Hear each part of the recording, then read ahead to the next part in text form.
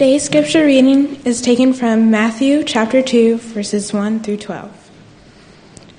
After Jesus was born in Bethlehem in Judea during the time of King Herod, Magi from the east came to Jerusalem and asked, "Where is the one who was born in Bethlehem? We saw his star when it rose and have come to worship him." When King Herod heard this, he was disturbed, and all of Jerusalem with him. When he had called together all the people's chiefs, priests, and teachers of the law, he asked them where the Messiah was to be born. "In Bethlehem in Judea," they replied, "for this is what the prophet has written. But you, Bethlehem, in the land of Judah, are by no means least among the rulers of Judah. For out of you will come a ruler who will shepherd my people, Israel."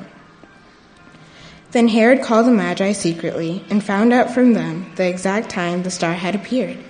He sent them to Bethlehem and said, "Go and make a careful search for the child. As soon as you find him, report to me, so that I too may go and worship him." After they had heard the king, they went on their way, and the star they had seen, when it rose, went ahead of them, until it stopped over the place where the child was. When they saw the star, they were overjoyed. And coming to the house, they saw the child with their mother Mary, and they bowed down and worshipped him. Then they opened their treasures and presented him with gifts of gold, frankincense, and myrrh. And having been warned in a dream not to go back to Herod, they returned to their country by another route. Good morning and a happy Sabbath to you all.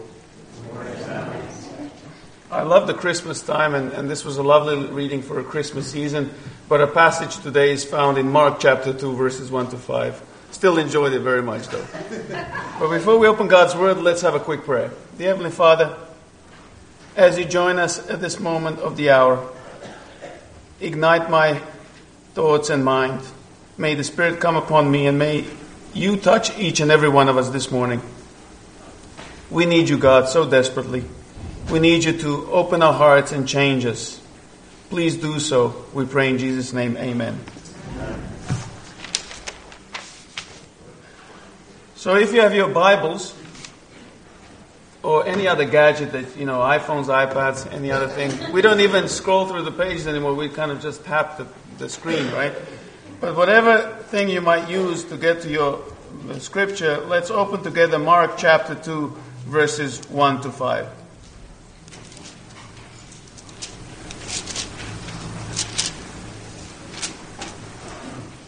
And this is what we read. A few days later, when Jesus again entered Capernaum, the people heard that he had come home. So many gathered that there was no room left, not even outside the door. And he preached the word to them. Some men came bringing to him a paralytic, carried by 4 of them.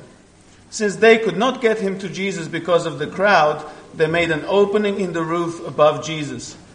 And after digging through it, lowered the mat the paralyzed man was lying on. When Jesus saw their faith, he said to the paralytic, "Son, your sins are forgiven." And then in verse 11 we read, after having a dialogue with the Pharisees, this is what Jesus says, "I tell you, get up, take your mat, and go home." Well, I want to start with a little story. Now, my 4-year-old son, is this working? My 4-year-old son loves to read stories. How about you guys?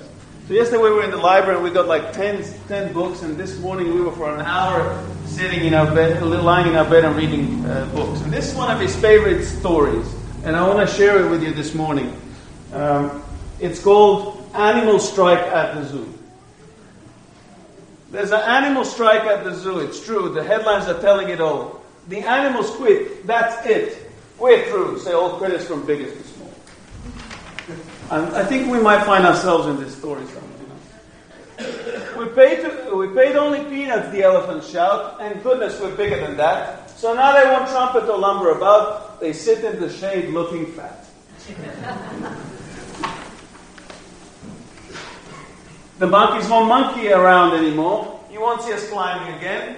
They wallow the big monkey lumps on the floor. We want a nice pool in our pen. Who wouldn't want a pool, right?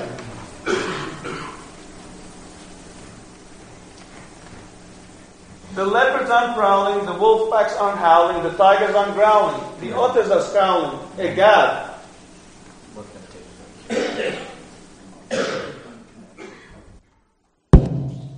Okay, that would help. See? The others are scowling. Egad, the worst has come true. There's an animal strike at the zoo. Some of us are not meant to wear these, The zebras are looking like horses today. They painted their stripes in, you see. We're all sick and tired of eating this hay. Our good looks do not come for free. The silly giraffes are not any better. You won't see our necks anymore. They're knitting themselves lots of turtleneck sweaters, which go from their heads to the floor.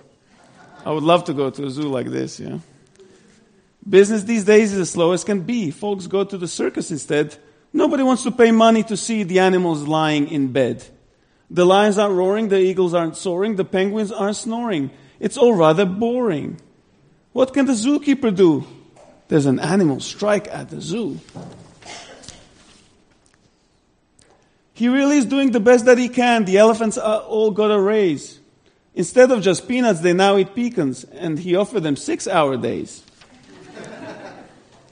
The monkeys were given a small kiddie pool, and he's feeding the zebras sweet oats. But the monkeys complain that the water is cool, and the zebras demand root beer floats. Then, in through the gate walks sweet little Sue. She just can't believe that she's here. She's always wanted to come to the zoo, and she's begged for this trip for a year. But no birds are peeping, no lizards are creeping, no bunnies are leaping. Then poor Sue starts weeping. Her heart is broken in two by the animal strike at the zoo. Right? As the tears start to streak down her cute, rosy face, the animals watch that wee child. A deep hush of sadness falls over the place. And then they go wild, right? Without making any different animal noises. With roaring and peeping and howling and growling, all critters from biggest to small start soaring, creeping and leaping and prowling. Then little Sue laughs at them all. And all of the animals find out that they actually like what they do. The zookeeper calls the reporters to say, "Hooray! No more strike at the zoo." But the bear at the circus won't pedal his bike. Ooh, he says he's on strike.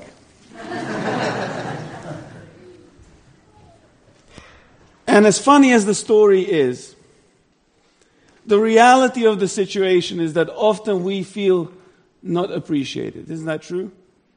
We feel that we don't matter. And to you, Pathfinders, today, if you forget everything I said, apart from the mishap we've had with the mic, I want you to remember one thing, is that you matter. You matter to God, and you can make a difference.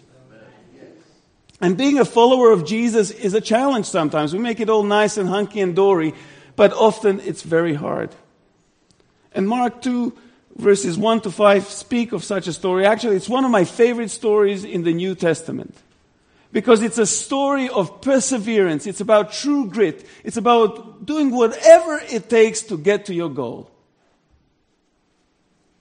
And let's look at the story closely, and let's look at it word by word, because it says that a few days later, when Jesus again came to Capernaum, the people heard that he came home and they wanted to see him. He was a celebrity. People wanted to be around Jesus because he made a difference. He could make miracles happen.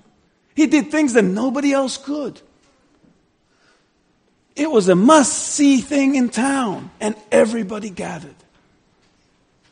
Everybody had a different agenda why they came there, but they were there. They wanted to see Jesus. He was from here. He was their own. They wanted to see who this man really was. But among all these people, there were some men who brought their paralytic friend. There was 4 of them, and they carried him. We don't know how far it was. It could have been very far. And their legs must have been aching from all that carrying. Blisters on their hands. But they were driven. They had a purpose. And point number 1 I want to highlight this morning is these men had a purpose. What was their purpose? They cared. They cared so much that they wanted their friend to walk like they walked. They wanted everybody to stop ridiculing this man who was, by the customs and the culture that he lived in, deemed as somebody who was not following God's commandments, and whatever happened to him was just. He was in his predicament, in his state, because he was a sinful man. And his friends knew better than that. His friends knew who he was, and they wanted Jesus to make things right. Isn't this amazing that while everybody came from different reasons to see Jesus, that these men, even though they have never seen Jesus before, they had so much faith in him that they were willing to do no matter what it takes to see Jesus and to get their friend to him. Not only did they care, they had this huge faith in the one that they did not really know, but believed that he could help. Amazing story. As I say, it's one of my favorites. And they must have had heavy feet and they were hurting, but it was nothing compared to what they anticipated that Jesus could do. I remember when I was in high school, and even earlier than that, and I would run track and field. When there was no ball around, I would have to do track and field. And I was running in a race for my school. And I was winning, and I was so excited I was going to win. But there was a guy in the race who was a cross-country runner, and he paced himself really well. And as we were coming into the last lap, I was huffing and puffing, and I was aching, and I hit the wall, and I wanted to stop. And he just cruised past me, and he just won the race. And I was now struggling just to finish it, and I somehow finished the race. But I didn't pace myself, and I was aching for 5 days after that because I did not train for the race. But the accomplishment that I achieved, and that was to finish the race, was so much more greater than all the pain that I suffered. And that's exactly what these men felt. Because apart from the purpose, which was to care and to have faith in God, they also, number two, they had perseverance. They were ready to persevere no matter what. And this is the highlight of the story for me. Because what happens? They come to the actual place where Jesus is. The house is here. The people are here. Actually, the scripture tells us that they could not get close to the house. Have you ever been in a place where it's so packed that you cannot even move? And what amazes me about this story is if it was me, I'd say, we'll come next day. Jesus will probably come here next year. Was that them? No. They persevered. They couldn't get close to the house, so they figured they would go around the stairs on the side of the house. Somehow they pushed their way through there. They probably had their friend high up in the air, and they somehow climbed up the stairs to the roof. But that didn't help really, did it? Because there was a roof. There was no way to get to Jesus. And to have the audacity to do what? Whatever it takes. They dig a hole in the roof. I'm sure the owner didn't appreciate it. But they dug the hole in the roof. They whether it was out of mud, dry mud, or it was a clay, or even some hay, whatever it was made of, they dug a hole. They got their hands dirty. They were in pain, but it was time to get dirty to help somebody they cared about. Friends, in order to make a difference in the world, it'll take sometimes heavy feet. It'll sometimes take getting dirty. Because the easiest thing is to write a check, isn't it? But to spend time to sacrifice what you have in order to help someone else is a difficult thing to do. Yet they were ready to do whatever it takes to get their friend to Jesus. And they persevered. They dug a hole big enough so they could lower him down to Jesus. At that moment, everybody gasped. What in the world are they doing? How dare they go through the roof? But they had a goal. And the goal was to see Jesus. Friends, if we are determined enough to see Jesus, there is nothing that can stop us from getting to him.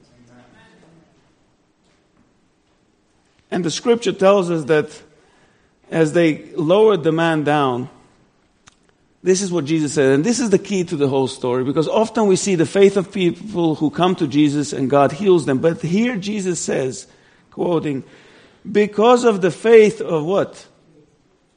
Who? Friends. Jesus saw their faith and their commitment to the cause that it just touched his heart so deeply that he did what? He healed their friend. But what did he do first? He said, son, your sins are forgiven. It's interesting that God always looks inside us. He knew that this man was hurting from the outside, that he was probably in this state throughout his years, maybe for many years, maybe from the moment he was born. But he also knew that this man needed healing within. And it is first that he gives him. I forgive you. Your sins are forgiven. You're a new man. Sure, you can walk, verse 11. I tell you, get up, take your mat and walk. It's only a word that God speaks and a man listens. It is a command in 3 stages that is given to him. Get up, take your mat, and go home. And the man believes. But the 4 men who were with this man, number 3 is, first we said they had a purpose. Number 2, we said they persevered. And number 3 is they felt God's touch. Because even though themselves they were not paralyzed physically, they needed healing and transformation themselves. And can you imagine if you were one of those that all your dreams, all your ideas and the pictures that you had of Jesus were not only became a reality, but they were overpassed because God did so much more that day for them than they expected. Jesus touched their lives. He changed all of them completely. Can you imagine their walk home? Them coming to their houses and their homes and their villages and sharing what they saw that day. The men believed that Jesus could help. They wanted to see with their own eyes what Jesus was all about. They've heard about him. And nothing was going to stop them. Jesus was their goal. Is sharing Jesus with others our goal? They had so many obstacles in front of them, and I often feel guilty reading this story because as a church we would have stopped 100 times with valid excuses why not to go on, right? There's too many people. The stairs are too high. What can I do? There's a wall in front of me.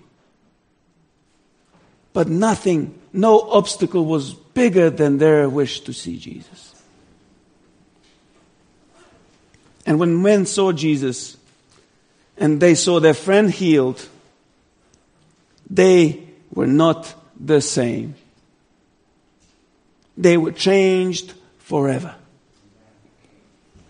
Wow. So practically, what do we find or can take out of this story for us? Pathfinders. There are 3 things that you got to get out of this story. And if you forget everything we said this morning, these are the 3 things. And not just the Pathfinders, all of us should take. Number 1 is that we matter. We matter so much to God that as we had the other scripture read, how nice it comes out into the equation now, is that Jesus came to this world for us. If you were the only one in this world, Jesus would have come. Can you understand that? How great that is? And these men knew that they mattered, and they wanted their friend who was paralyzed to feel that he matters as well. And because they understood that they mattered, they were willing to go on this journey with their friend so that he would matter too. And the moment we understand that we matter, we are able to share Jesus with others. We can tell others and share with them that they matter as well. So number 1 is we matter. Number 2 is we can make a difference. Don't anybody ever tell you that you cannot make a difference. Because every single time we step out for Jesus, we're making a difference. These men had a goal and a purpose, and they wanted to see Jesus themselves. And number 3 is God He desires to touch us. It's wonderful when people talk about conversions and how God loves us and that Jesus touches people. I want to feel that, don't you?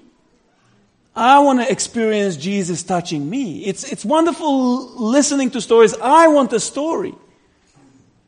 I want Jesus to be real in my life. God touched those men.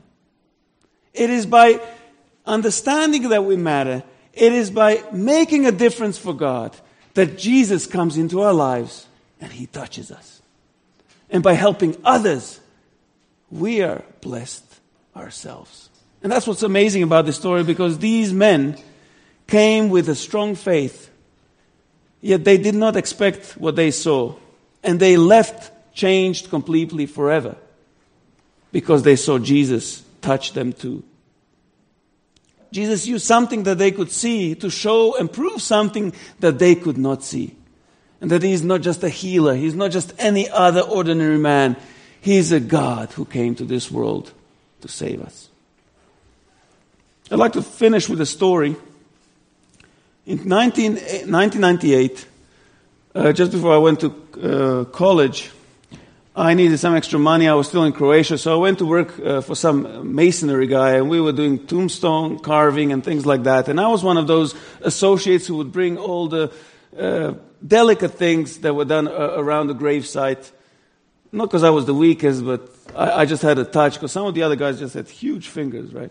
So I was carrying all these things, and I was told to go and for lunch, to go around where we were working, past a army base and to our car and fill up the water, get some drinks going so that people were really thirsty who were working. Okay, so I came down, I went past the army base, and as I was passing down the entrance gate of the army base, I got really confused, because at the entrance of the gate I saw a car.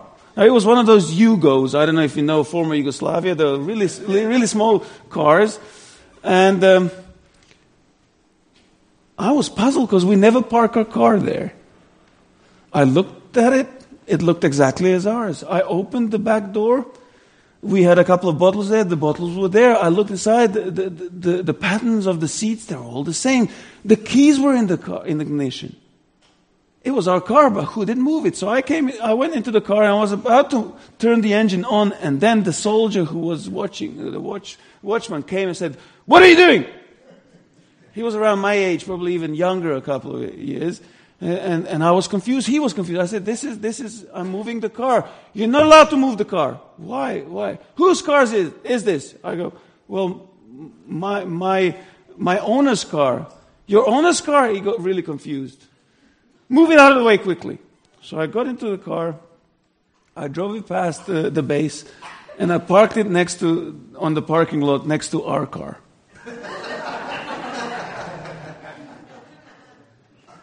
At that moment, I turned to my right side and I saw 4 or 5 crazy, angry soldiers with the general running towards me, swearing and pointing their guns at me. This is a true story. I said when I came to LA, I should have gone to Hollywood. We could have made a good parody of this. But anyway, so what happened was I was in shock. I was like 18. And I'm like, oh no. And I just finished my driving, I just passed the driving license just a few months before that. Now this is, the reason I'm saying that, there was a electric pole or something there, a huge one, and I parked in front of it. But as they told me to bring the car back, because I didn't want to have much of a discussion with them, because they were all over me, but luckily there was a gate, so they were on the gate shouting, screaming with guns. I said, I'm coming. So I turned the ignition on, and just as I was about to turn the engine on, my car kind of bounced forward and hit just to make things more interesting, right? The thing was that the only two differences between our car and this car was the license plate. And there was also a button next to the ignition that you had to press on this Yugo before you turn it on, so it doesn't kind of jump start. I knew that after the accident. So I brought the car back, and I had a lot of explaining to do. Why I took it. Why did you take the car? Because it was our car. No, it wasn't. Look, didn't you see the car keys in? Same as ours. Didn't you see? Same as ours. And luckily we got something sorted out, and I had to pay for damages. But it kind of taught me a good lesson. And that is that I did not really know our car well enough, did I? As it looked identical to the one we had, yet the license plate was totally different. Friends, in order to follow Jesus, in order to feel and understand that we matter, in order to have the strength to persevere, and in order to feel the touch of Jesus, we need to know Jesus. Without knowing the license plates, we will make mistakes like I did. Makes a good sermon story, but that's about it. So let us care and have faith and have a purpose in everything that we do. Let us persevere without stopping, because we know the one we believe in, that if we go and reach out to Him, we will be changed. Because when we touch Jesus, when He touches us, we will not leave His presence the same. I want to end with two passages at the end. One is found in Philippians 4:13, and you know this one really well. What is it? I can do all things in Christ who strengthens me. Who gives us the power? God does, doesn't it? It's Ephesians 3:20. Ephesians 3:20. We read, now to Him who is able to do immeasurably more than all we ask or imagine, according to His power that is at work within us. To Him be glory in the church and in Christ Jesus throughout all generations, forever and ever. Amen. May God give us power. May God give us perseverance. May He give us a clear vision that we may always follow Him, because once we do that continuously, we will have many stories of Him touching our lives. In Jesus' name, amen.